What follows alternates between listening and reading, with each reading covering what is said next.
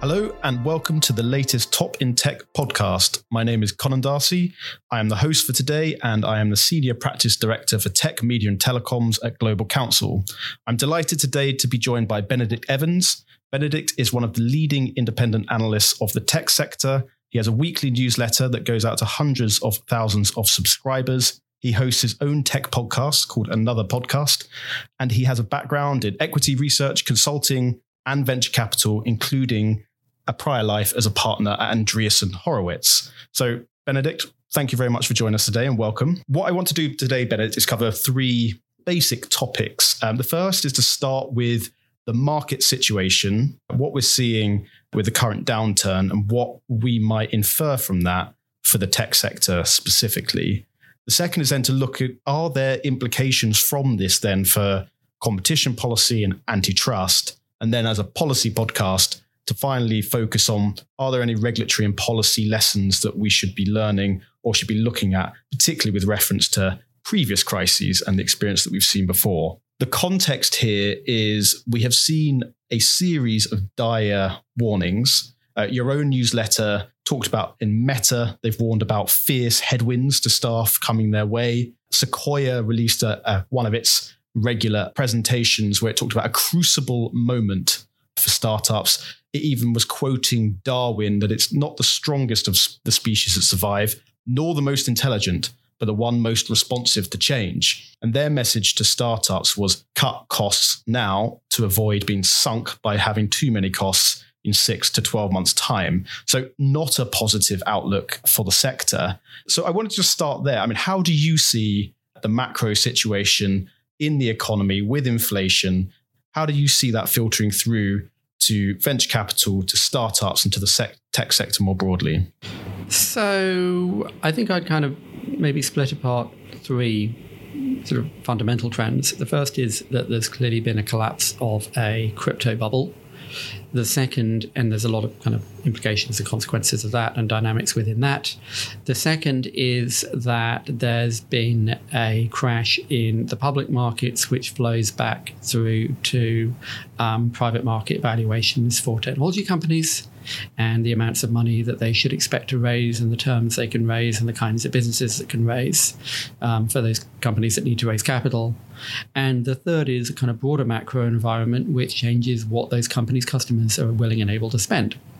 And so when Meta says, batten down the hatches, they're basically talking about ad budgets from big companies and the amount of money that Procter & Gamble is going to spend on buying ads on Facebook.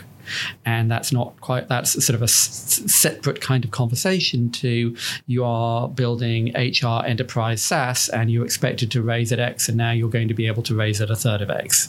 But all of those then sort of combine if you're working in technology or dealing with technology companies that, we've had a 10-year bull market, maybe longer, almost 15-year bull market, where everything was great and the numbers always went up.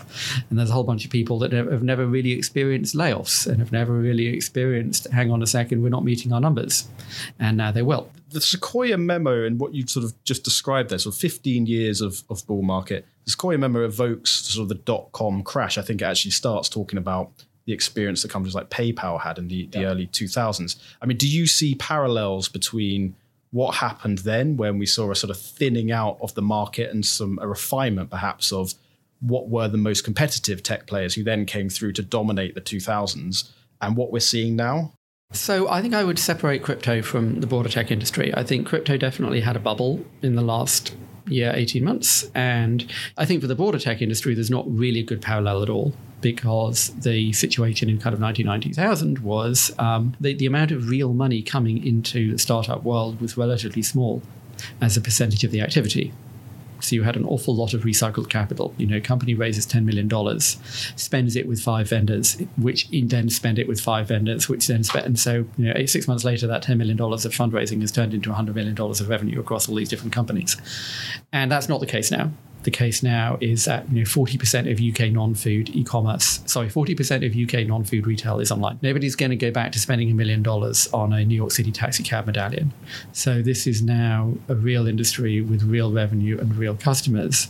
So you're not going to see that sort of leverage collapse of, great chunks of the industry that you had in 2001, 2002. Part of what happened in 2001, too, was even the people that were profitable discovered that all of their customers weren't profitable. So you had, this was Mark Andreessen and Ben Horowitz's company, LoudCloud. They were doing fine, and then all their customers went out of business. And then they weren't, because all their customers were dependent on the capital markets. And that's not the case today in anything like the same way. And so you won't have that kind of leverage collapse in the broader tech economy. However, you have a portion of the kind of tech industry that has been optimizing for growth as opposed to optimizing for profitability. And not all of it will be able to pivot towards profits now as opposed to profits in 5 years when you're a lot bigger. And, a lot of it is dependent on the broader economy, which is kind of the Facebook point. Facebook is not dependent on capital raising. They're very profitable, but the money comes from large advertisers giving them money. And if those large advertisers cut their budgets because consumers cut their budgets, then Facebook's revenue will slow down. And so this is, you kind of, as I said, you kind of have to separate out those different stories. So let's do that. Let's focus on a couple of those elements. So you made the point there that in some senses, there was a prioritization of growth over profitability. That was the sort of story of the last few years. And Sequoia made the point, capital was free, now it's expensive. So if capital was free then, and all these companies ran up massive costs, we are now seeing it's expensive. So the outlook for a sector like that is looking pretty fragile. What were the investors, what were the VCs betting on here? Was it consolidation? Was it the idea of a monopoly position? What was the thinking behind something that even before the economy started going down, all of us thought some of those discounts looked a little bit... So several different moving parts here. I mean, the first of them is, and maybe this is too obvious to say, but I feel I should say it anyway, is all new businesses start out losing money. That's the plan. That's inherent in what it is to start a new business. And the question is, how quickly do you aim to get to cash flow break even, and how quickly should you aim to get to cash flow break even? And that kind of depends on your margin structure and the availability of capital and the size of the market and whether there are the phrases winner takes all dynamics in that market. And so if capital is free and you have no marginal cost, and there are strong winner-takes-all effects, then you should absolutely be postponing even revenue, never mind profit. And the classic case study here is Facebook. Should Facebook have slowed down and tried to get to profitability in 2008? Absolutely not. That would have been a terrible decision. And indeed, part of the reason that MySpace went out of business is because they slowed down and tried to make money, as opposed to thinking about optimizing for the business. And the crucial thing to understand here is marginal cost. If you don't have marginal cost, if you have very high gross margins, and Facebook today has like 80-85% gross margins, then revenue is a feature. It's something you can add later once you've accrued the value of building a product that people love and that hundreds of millions of people use. When you have those winner-takes-all effects, that you have a network effect, so there will only be one of these. And so if you can become that one, and you've got hundreds of millions of people using the product, and you basically don't have marginal cost for every time that someone posts a picture, or very little marginal cost, then you should get to be the place that everyone posts the pictures first, and then add the money. And as we know, Facebook has become enormously profitable. On the other hand, if what you're doing is putting food on the back of a moped and getting somebody to take it to somebody's home, then you don't have 80% gross margins. You have 20 or 30% gross margins, and you need to know what your path to profitability is before you've done your first delivery. And so it's really important to kind of understand the difference between those two kinds of business. The way I kind of describe this is a kind of rocket ships and tractors. So if you're a rocket ship and you're going up really fast, don't start arguing about what the thrust-to-weight ratio is. The thrust-to-weight ratio is lots. And once you've got into orbit, you can worry about how you make money. On the other hand, there's other businesses that you might call a tractor. Like, it's all about the gearing ratio. How heavy is the trailer? How thick is the mud? How many wheels are there in the gearbox? What horsepower do you have? And that's the difference between moving forward and not moving forward at all. And you kind of have to understand which of those you're looking at. And a local delivery company, a one-hour grocery company, is a classic low-margin business. Same thing, incidentally, with WeWork. It also seems clear that one-hour grocery delivery can get to cash flow break-even, although not at a very high margin, in certain population densities with certain levels of competition.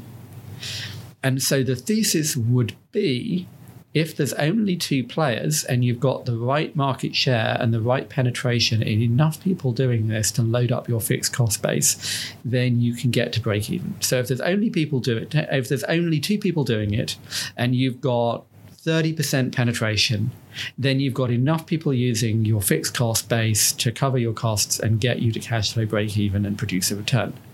The problem is, what do you have to do to get there? And what if there's 4 people? And what if you deployed in a whole bunch of cities where you're not profitable yet and you're 5 years from being profitable? And what if the only way for you to get to that 30% penetration or whatever the penetration you need is to spend X $100 million on customer acquisition? And so you can get into this kind of dangerous place where you say to yourselves, we're going to use capital as a weapon because capital is cheap. We're going to spend billions of dollars to get to the point that we are the one winner or the one of two winners. And then we will have 20% gross margin and 1% free cash flow margin, and that's all we need. Now, whether that cash flow margin is actually enough to justify the investment is a whole other question, but at least you've got to the point that you're making money, which I don't think any of them are doing yet.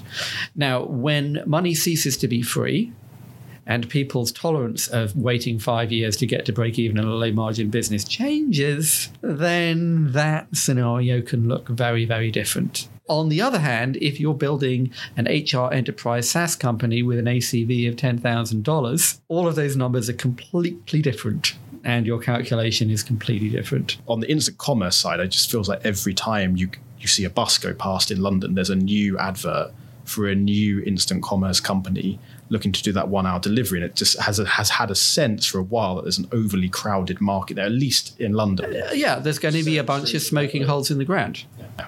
So, yeah, I mean, we'll come on to this in a second, but just it's interesting just to understand a little bit more around where VCs are thinking on this. But I want to quickly take... Well, none of this money is VCs. So expand on that. A lot of the dynamic that you've had in the funding of private technology companies, and I'm using that word, not startups, is so first of all, you used to be that a startup would go public at maybe $100 million. And now you might not be public at 50 billion. Part of that is Sarbanes-Oxley. Part of that is that you probably shouldn't be a public company until you've reached a certain degree of stability. And if the market opportunity is hundreds of billions of dollars globally, then the point at which you should stop growing and start going for stability is probably not $100 million.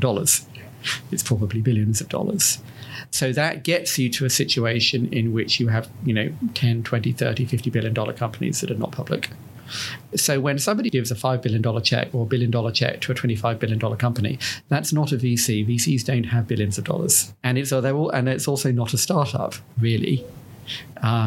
In any kind of meaningful sense. It's not meaningful to call that a startup. I mean, this was the thing that drove me crazy as a sort of a prominent West Coast literary magazine did this whole piece about Theranos, and they described Rupert Murdoch as a VC. It's like, which is kind of like calling the New Yorker a book because it's words printed on paper. Like, no, it's not a book, it's a magazine. And you have to understand books and magazines are really different. And you kind of had to understand about Theranos. No, the people investing by and large were not VCs, and that was important. They were people who VC's job is to understand what she was trying to do. They were not biotech VCs. They were people who knew nothing about startups and nothing about biotech. And that was part of the story. That was who she was raising from. And it's kind of the same point now. Who is investing these tens of billions? Who is writing $100 million checks in these companies? It's not venture capitalists. It's public market investors by and large. So it's everyone from T. Rowe Price to Fidelity to a particular firm called Tiger Global that are saying, well, if all the returns are in private markets, that's where we're going to go. And so particularly Tiger Global is this sort of fascinating story as a public markets hedge fund that decided that what we should do is we should invest in dozens or hundreds of private market tech companies on the basis that A, the opportunity is so big that when they work, they're not $100 million, they're $1 billion. And B, if half of them lose money and only one of them works, then that makes sense. And of course, for venture capital, that was why you wrote a $10 million check. But for Tiger, they said, well, maybe that justifies writing a $100 million check. And so Tiger did over 400 deals in the last 12 months. And they hired Bain to do the due diligence for them. just to be able to handle that volume, and have the operations of doing.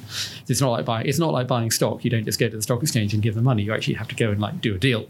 And so part of that, while one says quote unquote free money, well, what was the instrumentality of that? Well, it was not venture capitalists. It was growth funds and hedge funds and public markets investors pouring into private capital. Is the concern which you think that Meta has voiced about anticipated lower advertising spend, or is it also mixed in with, I know you've spoken about this in the past, the competition that they are seeing in the advertising market from Amazon making a big play in advertising via Apple, not only as a new competitor, well, not a new competitor, but an increased competitor, but also a gateway which has limited their ability to do certain things via tracking limitations, or indeed via TikTok and others sort of coming through and grabbing their share. I mean, is it a sort of a double whammy that we're seeing for Meta? Well, that sounds like a kind of quadruple whammy there, maybe. Very old UK political reference. So look, I mean, I think the primary point that Chris Cox was making was about macro. It's the macro ad environment, the broader consumer spending, and the consequences that has for their business. And Meta is an ad business. It's like the old joke, the trouble with monopolies is how many there are to choose from. And, the idea that Facebook has a monopoly on social is just kind of preposterous. It's something you would only say if you didn't really pay any attention to the market. Ironically, least of all in the USA. Whereas, in Europe, WhatsApp basically one person-to-person messaging, whereas in the USA, iMessage is one person-to-person messaging, which is Apple's product. WhatsApp is basically nowhere. And so then you have TikTok, which is sort of, I think, it's like kind of dark matter. It's like theoretically, that TikTok is big, but I don't think people have kind of internalized the share of consumption and the sheer volume of the sort of shift in time spent that it has. It's bigger than YouTube now. YouTube is bigger in the UK for 16 to 34s. UK is bigger than all UK broadcast, like the whole thing. Plus iPlayer, plus catch up, the whole thing. YouTube is bigger than all UK broadcast. TikTok is probably bigger. And so that has this effect on popular culture, on, obviously, like the data, the American politicians are worried about user data, which seems to me kind of bizarre because what's the data that TikTok has about you other than what videos you like? But it's also that it's a media brand. They're deciding what you see, which to me is much more interesting as a sense of Chinese influence than the user data. But is TikTok competing with Instagram or with YouTube or both? Or yes. How do they think about Snap? Well, Snap is still there. Snap hasn't gone away. iMessage is the dominant messaging application. So there's a pretty aggressive competitive landscape for Meta on that front. Meanwhile, Amazon built an ad business in the last couple of years that did $31 billion in 2021, which is roughly the same size as YouTube and roughly the same size as the entire global newspaper industry. Or newspaper industry's ad revenue. It's also the same size as Google Display. So, this is not a static and benign environment for anybody in online advertising. Now, the Apple issue is sort of interesting because I have a sort of slightly contrarian view that I think is Apple has been grossly self-serving. Apple does personalization. You do tracking. They are violating fundamental human rights. And Apple has this very self-serving and selective use of wording and steering and kind of dark patterns in how they explain why it's okay for Apple to watch every thing you do and show you ads and not okay for anybody else to do that. And a very kind of sort of tortuous logic behind that. But the net of this is, I think the other kind of contrarian point you could say is that what Apple has really done is apply the cookie law to apps. And it's kind of a useful way of thinking about the ATT IDFA thing, is they basically said that apps have to act the same way as the cookie law says that websites have to act, which is you have this really obnoxious and kind of user hostile permissions box that says all sorts of scary things and makes people say no. Now, the practical effect and you kind of zoom up to the kind of the 65,000 foot view of this, the practical effect of the kind of the cookie apocalypse and all the wave of privacy regulations is that effective targeting gets pushed inside silos of large silos of first-party data, which means Google, Meta, Amazon, to some extent large media properties like the New York Times or the Guardian or Snapchat, to a lesser extent, because they're smaller. It makes it harder for smaller publishers. It makes it harder for new brands to enter. It reduces competition. It does that to some extent in the name of concerns about privacy that are pretty nebulous and hard to pin down. It's like, what exactly is it that you think is happening here? And it's also incidentally led to this sort of wave of what's now called merchant media, of which Amazon advertising is one part, but it's not just Amazon. It's Uber is doing ads, Deliveroo is doing ads, Walgreens is starting an advertising network. Anyone who has lots of traffic and some data about the users is starting advertising. And so there's a lot of moving parts around the advertising environment and the consumer, like, I don't know what you would even call it, well, the what do you do on your smartphone to kill time market. I mean, it's a classic competition conversation is market definition, because, Coca-Cola will say they compete with water, and the competition agency will say, no, you compete with, brown fizzy drinks in cans with red logos, and you don't even compete. Competition agency will say they don't even compete with Pepsi. They'll say you've got a monopoly in the market for Coca-Cola, and Coca-Cola will say we compete with water and alcohol and everything, and Ferrari will say they compete with luxury watches. So this is on one level, this is just a generic issue within competition law, is how do you do market definition. I think the interesting problem is that in most industries, like, the entire nature of the industry doesn't change that often. Whereas in tech, it changes like every 10 years or so. And so, Microsoft didn't do mainframes. Google didn't do PC operating systems. Facebook didn't do a search engine. Imagine having a competition conversation around Google and Facebook in 2005. Everyone in Brussels would have said, well, obviously Facebook is doomed because Google's got all the data, and it didn't work out like that. And so in tech, the big competitive threat comes from somebody changing the nature of the market. And that happens every 10 years, not every 50 years. It's not like, railways and ocean liners have to compete with airliners. And that happened after 150 years. It's more like every 10 years, which can actually be inside the reaction cycle of a regulator. And so, and one of Amazon's biggest competitive questions is Shopify, which is 45% of the size of Amazon Marketplace. Shopify did $175 billion of GMV last year. And that basically, nobody had heard of it 5 years ago. And it's not a consumer-facing brand. Like, you go to Shopify.com, you can't buy anything except Shopify. And so, if you were trying to do a market definition, how would you put Shopify in the same market as Amazon Marketplace? So if we take the advertising example, and if we started with the economic circumstances that we are facing, that the tech sector is facing, and trying to drill down to what impact this may have on policy, if you're sitting in the legal offices of Meta, I mean, one plus side of what Chris Cox was saying is that not only is there going to be reduced ad spend, but there may be, and there is, more potential competition in the market, depending on how you define the market. So if you're Meta or if you're Alphabet, Google, presumably part of what they're going to be saying now to competition authorities around the world is, you need to focus on us less. You need to start looking at Amazon. You need to start looking at Apple. You need to start looking at TikTok. The market is diverse. You don't need to be investigating us to the extent that you already are. The challenge in these kind of conversations is the tendency of the regulator to respond, well, you would say that, wouldn't you? And the issue is, yes, they would, but you do actually have to sort of sit and think about, well, what is TikTok's share of time spent as an advertiser now? And what do you think TikTok's, as all the stories now about TikTok trying to ramp up their ad revenue, what do you think the competitive dynamic in online advertising is? Because if you sit and say that Facebook only has a monopoly in Facebook advertising, that's a nice kind of intellectually sealed box argument that you could win in a court in Brussels or New York or Washington. But is that actually reflecting the reality of the market? And is it actually sort of solving the problem that you want to solve? If the problem you want to solve is how do I get my name into the papers and get promoted to the next gig, fine. But what is actually the competitive dynamic going on here? I mean, it's back to the kind of Facebook specifically. I mean, it's kind of interesting to compare conversations around Google and Apple and Facebook today with conversations around around Microsoft 20 years ago. And you can kind of sit and look at the arguments that these companies make and say, yeah, Microsoft tried all of those and it didn't work.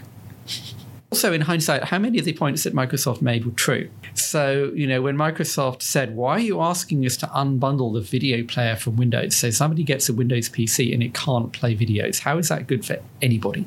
And today it sounds preposterous, but the EU forced them to sell a version of Windows that had no video player. Now, in the late 90s, it seemed reasonable to say it was unfair that Windows came with a web browser that was set by default. I don't think anybody today would say it's unfair that your iPhone comes with a web browser and that's set by default, and like that's unfair competition. Now, maybe you could argue, there's a technical argument about whether Apple should allow Chrome to use its own rendering engine. But, the sense of where the competitive thresholds might sit and what the market definition might look like is, I think, actually even more complicated than it was at that point, because, it's relatively easy in 2000 to say Microsoft has no competition. Now, that was true but wrong. Because Microsoft had no competition in PC operating systems, and arguably today it still kind of has no competition in PC operating systems. I mean, yes, Apple is a lot more than it was, but if you're going to buy 100,000 desktops for a big company, you're only going to buy Windows. But does that mean that Microsoft dominates the tech industry today? Like, no one's been afraid of Microsoft for 20 years. What kind of dominance are we worried about? Are we worried about their were we worried about Microsoft's dominance of PC operating systems, or were we worried about Microsoft's dominance of the tech industry? Are we worried about Google's, or as I say, how many monopolies do we have to choose from? Are you worried about a certain number of companies' dominance of the tech industry, or about the dominance of their own industries? Because guess what? Here we are 30 or 40 years later, IBM still dominates mainframes and no one cares. It doesn't give them any dominance of anything that anybody cares about. It does not have any effect on innovation. IBM has not shipped anything innovative since about 1994. Coincidentally, they've shipped more patents than anybody else every year since 1994. Same thing for Microsoft. Microsoft still dominates PC operating systems, but no one cares. That's not where the innovation is anymore. And so there's also this sort of, it's another turn, as I said, it's kind of another turn on the market definition. It's not just how do you define social or search, but should you maybe thinking at a kind of a broader level as, are we concerned about the dominance of search or the dominance of tech? Is that what we're worried about? Are we worried that Google stops new startups, or are we worried that Google stops new search engines? Because those are kind of different questions. So it's interesting you raising the Microsoft example. I mean, I wondered a little bit with the Facebook Meta example whether, what happened with Microsoft, part of the story why it became so anodyne in the view of policymakers was just that it was surpassed by others. So Google, we'll have to see where the market dynamics go in advertising. But if the competition does increase from Amazon, Apple, TikTok, others, and the relative share of the market that Meta and others have goes down, then perhaps they'll come out of the crosshairs a little bit of antitrust authorities in the same way that Microsoft. Well, yeah, it'll take 5 years for people to notice that, of course. I think there's also, sort of different aspects of this. So one aspect is that there is share of consumer versus share of advertising. And so your market definition from an advertiser perspective might look quite different from your market definition from a consumer perspective. A second might be that these businesses are mostly about network effects. And the network effects are kind of internal to the product, not the holding company. So the YouTube network effects are quite separate to search network effects, to the extent there are any search network effects, which is actually more debatable than one might think. But for sake of argument, if you made Instagram and WhatsApp separate companies, it wouldn't make it any easier to compete with Instagram. If you made WhatsApp a separate company, that doesn't mean everyone will go and start using iMessage in Europe. So the network effects are in the product, not the company. And so if you made iMessage and YouTube separate companies, that might increase competition for advertisers, but it wouldn't change the competitive dynamic for consumers. Because for advertisers, now they can bargain between Meta and Instagram, which today they can't, obviously. But for consumers, it doesn't change anything. Part of me wonders whether the current downturn we're seeing might see a rehabilitation to some extent in what is sort of termed in Europe, at least, as big tech. So on the one hand, we're seeing potentially more competition in advertising. We're going to probably see advertising spend go down. There's going to be apocalyptic stories about how Meta isn't the company it used to be, et cetera, et cetera. On the other, when we look at antitrust and competition policy, if we are going to see more companies fail or more companies distressed, and presumably there's a greater argument than perhaps has been made in recent years that big tech should be that exit option, that big tech should be allowed more scope to acquire some of these companies than has perhaps been the fashion in antitrust policymaker circles over the last few years. We saw during the COVID pandemic, which obviously isn't quite over, but the height of it has sort of passed, that the CMA in the UK actually allowed Amazon, after having initial reservations, Amazon to take a higher stake in Delivery than it had previously had, because it decided that, I think it was called a failing firm because of the finance. So I wondered that having regulators all shifted away from basically moving towards stopping what they called killer acquisitions by big tech, we might see a move back the other way as a result. So I think the killer acquisition thesis, I think, is bizarre. I can genuinely only think of one killer acquisition in like 20 years, which is Intuit buying Mint. Because Mint was a consumer finance app that made it much easier to do your taxes, and Intuit has this sort of somewhat controversial business selling tax prep software and lobbying the government to make the tax code more complicated. I can name ones that they screwed up that weren't competitive threats. I mean, there's a sort of sad story about Google buying Nest, but in no planet was Nest a competitive threat to Google. It was a completely different business. I mean, Twitter buying Vine, did they screw it up? There's an interesting, the acquisition story is kind of interesting actually, because another interesting part of it is that because of this narrative, so there's been this talking point in antitrust circles that Google, the big tech companies, bought hundreds of acquisitions, and like a tiny number of them got called in for review. And this is a sort of systemic policy failure.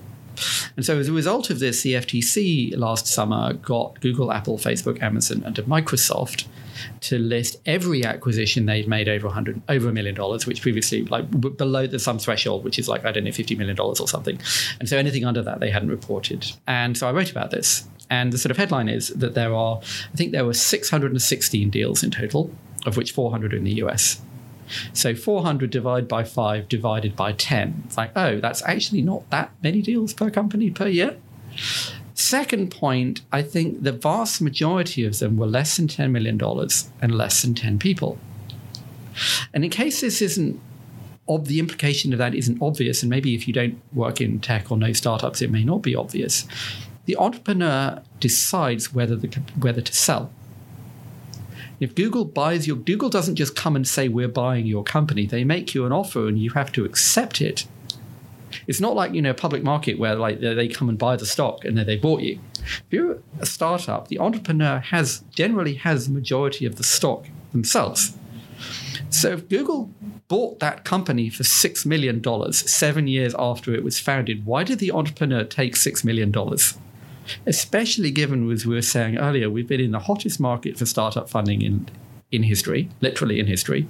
And if you've got an idea, if you're building a company that's a credible chance to be a $100 million or billion-dollar company, you'll have VCs leaving term sheets under the windscreen wipers of your car as you're parked outside the Starbucks on Sand Hill Road. And yet Google offered you $5 million and you took it. Why? Because it wasn't on a path to being a $100 million or a billion-dollar company. You sold it because it was an acqui-hire, or because it hadn't worked, or because it was never actually going to be that big. But the idea that an entrepreneur would take, and this is the crucial point, the entrepreneur chooses to take a $3 million check after they're building the company for 7 years. Why did they take $3 million? Because it hadn't worked. And so that talking point that there are these hundreds of companies that are being bought and killed, and it's nonsense. Look at the numbers. Of course it's not. Meanwhile, and I think this is actually another even more crucial point, and I'm kind of curious what you think about this. How many do people outside tech understand how many startups there are? Because in Silicon Valley every year on the NVCA data, there's something between 4,000 and 5,000 companies funded every year. And so we've got 400 US companies bought over 10 years versus, let's round it down, let's say 40,000 startups founded in that period. And then you go and you look at those 400 exits. And, I gave one case of the side of this is how many of them were tiny. I think there was the other threshold is how many of them were quite big. How many of them were over $50 million, which is the point that maybe somebody made some money. Even a 20 or 30 million acquisition, a VC will have lost money on that, especially in opportunity cost. And I think from memory, it was like maybe 2 or 3 dozen out of 40,000 startups. And in the same period, the total number of, again, you go look at the NVCA data, the total number of VC exits for more than $50 million was about 2,500. So I feel like there are people going around who think that the big tech companies go and buy all the good startups and kill them. And it's like 1% or less of the number of startups out there. To your question, I don't think that policymakers, certainly in Europe, have those numbers in their mind. I think what they have in their mind is those sort of famous cases. So whether that, for right or wrong, WhatsApp being bought by Facebook is the one that they go back to. In the UK, it's DeepMind being bought by Google Alphabet. And often in their mind, it's less startups, more scale-ups, high-growth companies that they're thinking about. So I think it's more the symbolism. The interesting one to me, I think, is Instagram. Because Instagram was, I think, 7 employees and no revenue and $1 billion. And so you can go and find this wonderful clip from Jon Stewart on The Daily Show. Here is Instagram, and it's a little app that lets you take pictures and put a filter on them. And then you cut to Jon Stewart and say, so it's an app that just makes you make your pictures suck. Why are we talking about this? Then you cut to the headlines, $1 billion, $1 billion, $1 billion. Cut to Jon Stewart. $1 billion of money? The reason it's just worth playing that clip 100 times to the CMA. Like, you think it's obvious that was anti-competitive?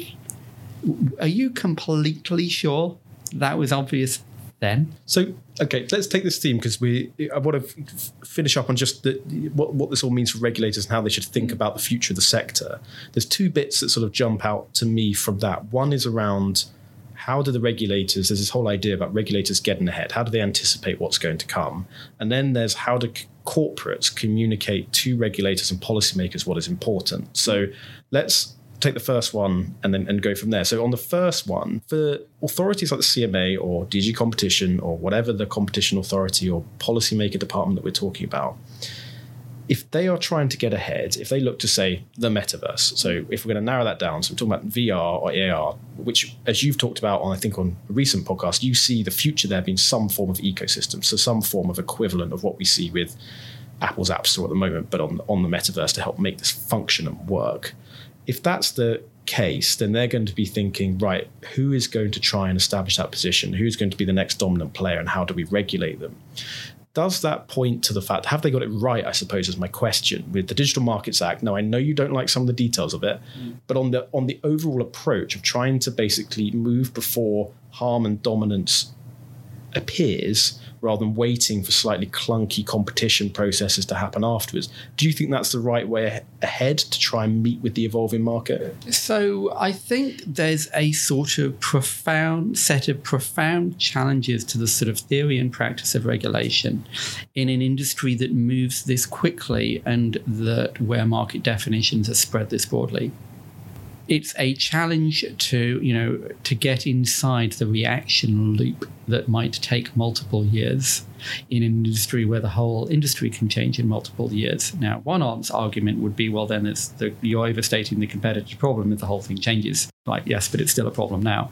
But there's a sort of a basic institutional problem in reacting when your market definitions are so broad, when you are spread across so many countries, and when everything changes so quickly, and your whole conception of what the business is changes every 5 years. So, secondly, you have a kind of fundamental challenge in conflict between different regulators. The most basic conflict is between privacy and competition.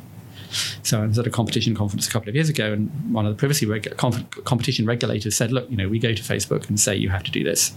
And they go across the road in the competition, and the privacy regulator says you absolutely must not do that. And, this is a real problem. You can go to Instagram and say competition regulator says you must make it easier to get the data out, and the privacy regulator says you must make it harder to get the data out.